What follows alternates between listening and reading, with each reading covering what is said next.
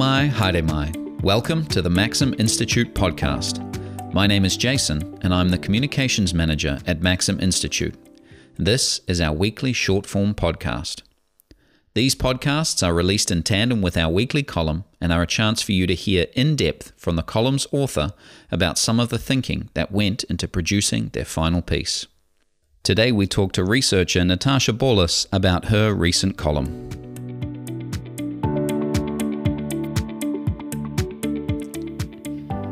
Natasha, welcome to the podcast.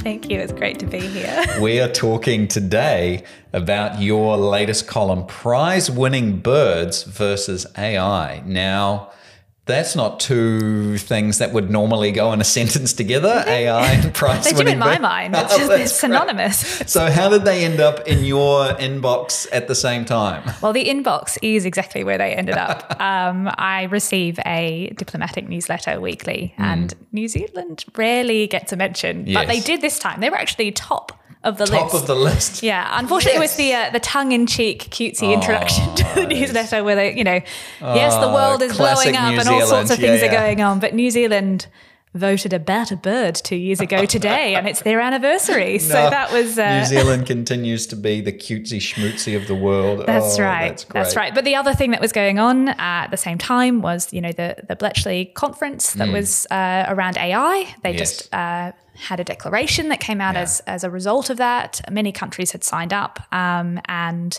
so obviously those two things side by side, I just started. The interesting thing is that the bird of the year, we all know about that. And that's right. Like internationally, people know about it. And John Oliver started this massive campaign about it.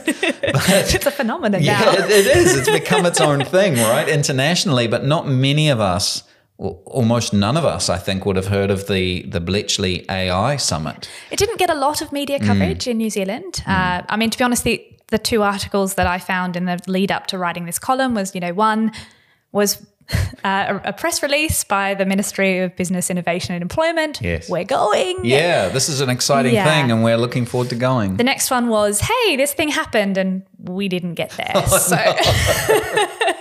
I'm not sure what went on there, but unfortunately that was kind of the news is there is no news as far as New Zealand Nothing to see here, just move along. Yeah. And so part of your writing this is to bring to our attention the fact that we actually as New Zealand need to be engaged in these conversations. Yeah, absolutely. I mean, the funny thing was these are two very different things. They just happen to be in the same article. But the more I looked into it, the Bird of the Year Awards has had some digital interference before.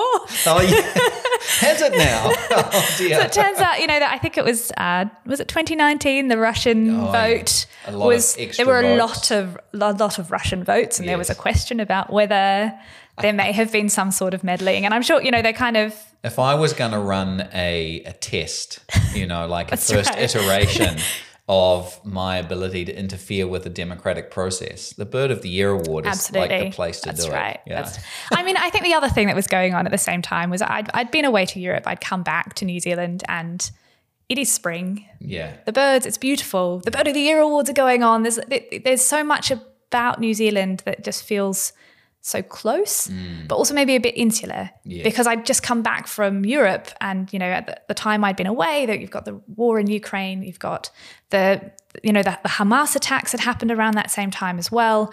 And so it was kind of this, I've just returned to this place that is so disconnected from what's going on in the rest of the world. And there's an extent to which it's like, well, what's going on in Israel, it's not going to touch us physically, that there is a big boundary between New Zealand and the rest of the world. And that's, we're very grateful for that. It's part of why we experience the blessing of peace that we do.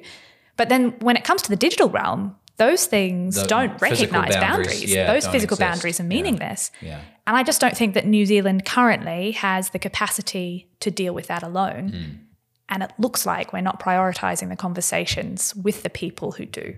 So in some ways, our physical understanding of the world has bled over into our digital understanding. I think so. I think it's hard to feel engaged with the rest of the world when you're here. But we need to. We need to. Yeah. And so what can we do then in order to, other than going to these conferences that we say we're going to go to and signing up to these things? Always good. Yeah. I think, one of the things to say is that Maxim Institute has put out a very comprehensive paper on the issue of digital and AI and democracy in particular.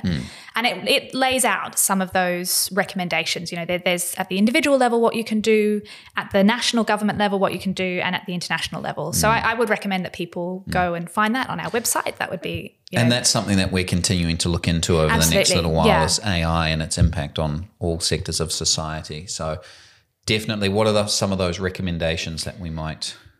Yeah, so I think awareness is massive. Be aware of the capacity of AI. Be aware of the places where it's being used. Inform yourself of particularly where it's being used in governance. That the New Zealand government is engaging with AI to run some of its automated processes, and there are democratic risks involved in that. So become aware as an individual.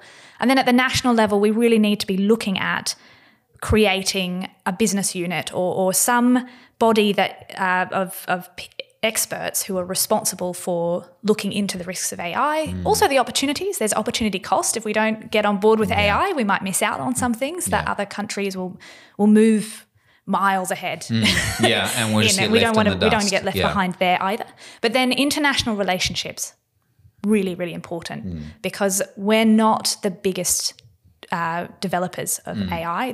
That's places like America, places like the UK. There's a lot of stuff going on there, and we need to be able to talk to these other nations about the impact of what their businesses are developing on nations like ours, and be able to be part of limiting some of the damage. And piggybacking on some of their technological advancements and signing up to things that they'll help us with. Yeah, we should definitely take a similar mentality to it as we do in defence, recognising that we're small and we're limited, but where can we as a nation really shine? What are the specialisations that we could get into that make us a place people want to connect with, but also where can we ask the big fish to cover our backs?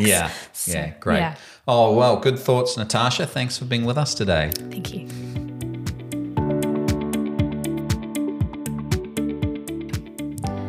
Unfortunately, whilst diplomats, strategists and political nerds worldwide now know that this time 2 years ago Kiwis voted a bat the best bird in our nation, most New Zealanders are blissfully unaware that 29 countries reached a declaration of commitment to AI safety at Bletchley Park, previously the top secret location of UK codebreakers during World War II. We didn't even manage to turn up. Blame the caretaker government, perhaps. Yet as recently as 29th of October, officials from our Ministry of Business, Innovation and Employment were expecting to participate. The summit took place from the 1st to the 2nd of November. Both Ukraine and Israel had representation there, and they do both have a bit going on. I recently returned home from a trip to Europe. With the sun finally making an appearance, the vibrant greens and incessant chirrups of spring, not to mention the intrigue of the 100th Bird of the Year awards, our place feels like an oasis. These lovely islands are truly blessed, both for their natural beauty and the beautiful spirit of peace that dwells in them.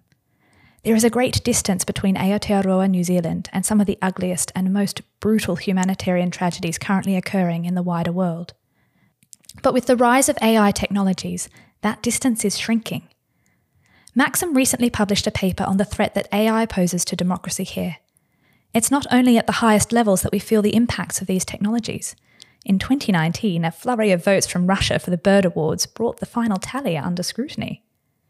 The Bletchley Declaration is a landmark, an international commitment to design, develop and deploy AI in a manner that is safe, in such a way as to be human-centric, trustworthy and responsible. In the same week as the Bletchley Summit, US President Joe Biden issued an executive order requiring AI developers to share their safety test results and other critical information with the US government prior to public release. The order follows a year of action by other countries and international bodies. The EU began working on regulations on the development and use of AI in 2021, and though they are yet to be passed into law, there has been significant progress on these throughout 2023. Aotearoa New Zealand does not have any AI-specific laws. Our only AI-specific policy is the Algorithm Charter, to which most government agencies, but not all, are signatories. We can't afford to be left out of the AI conversation. There's too much to lose in terms of security, economic advantage, and our place in the high-tech race. Also, if malignant foreign actors hijack this year's vote, the red-billed gull could win Bird of the Century. Everyone knows that Tui deserves it, right? Thanks for listening to the Maxim Institute podcast. If you'd like to hear more from us and keep up with the rest of our research and analysis of politics and policy in New Zealand, you can sign up on the homepage of our website to get our monthly forum email and invitations to future Maxim Institute events. You can search and subscribe to us on Apple Podcasts, Spotify, iHeartRadio, or wherever you get your podcasts. From the team at Maxim, mā te wā, goodbye for now.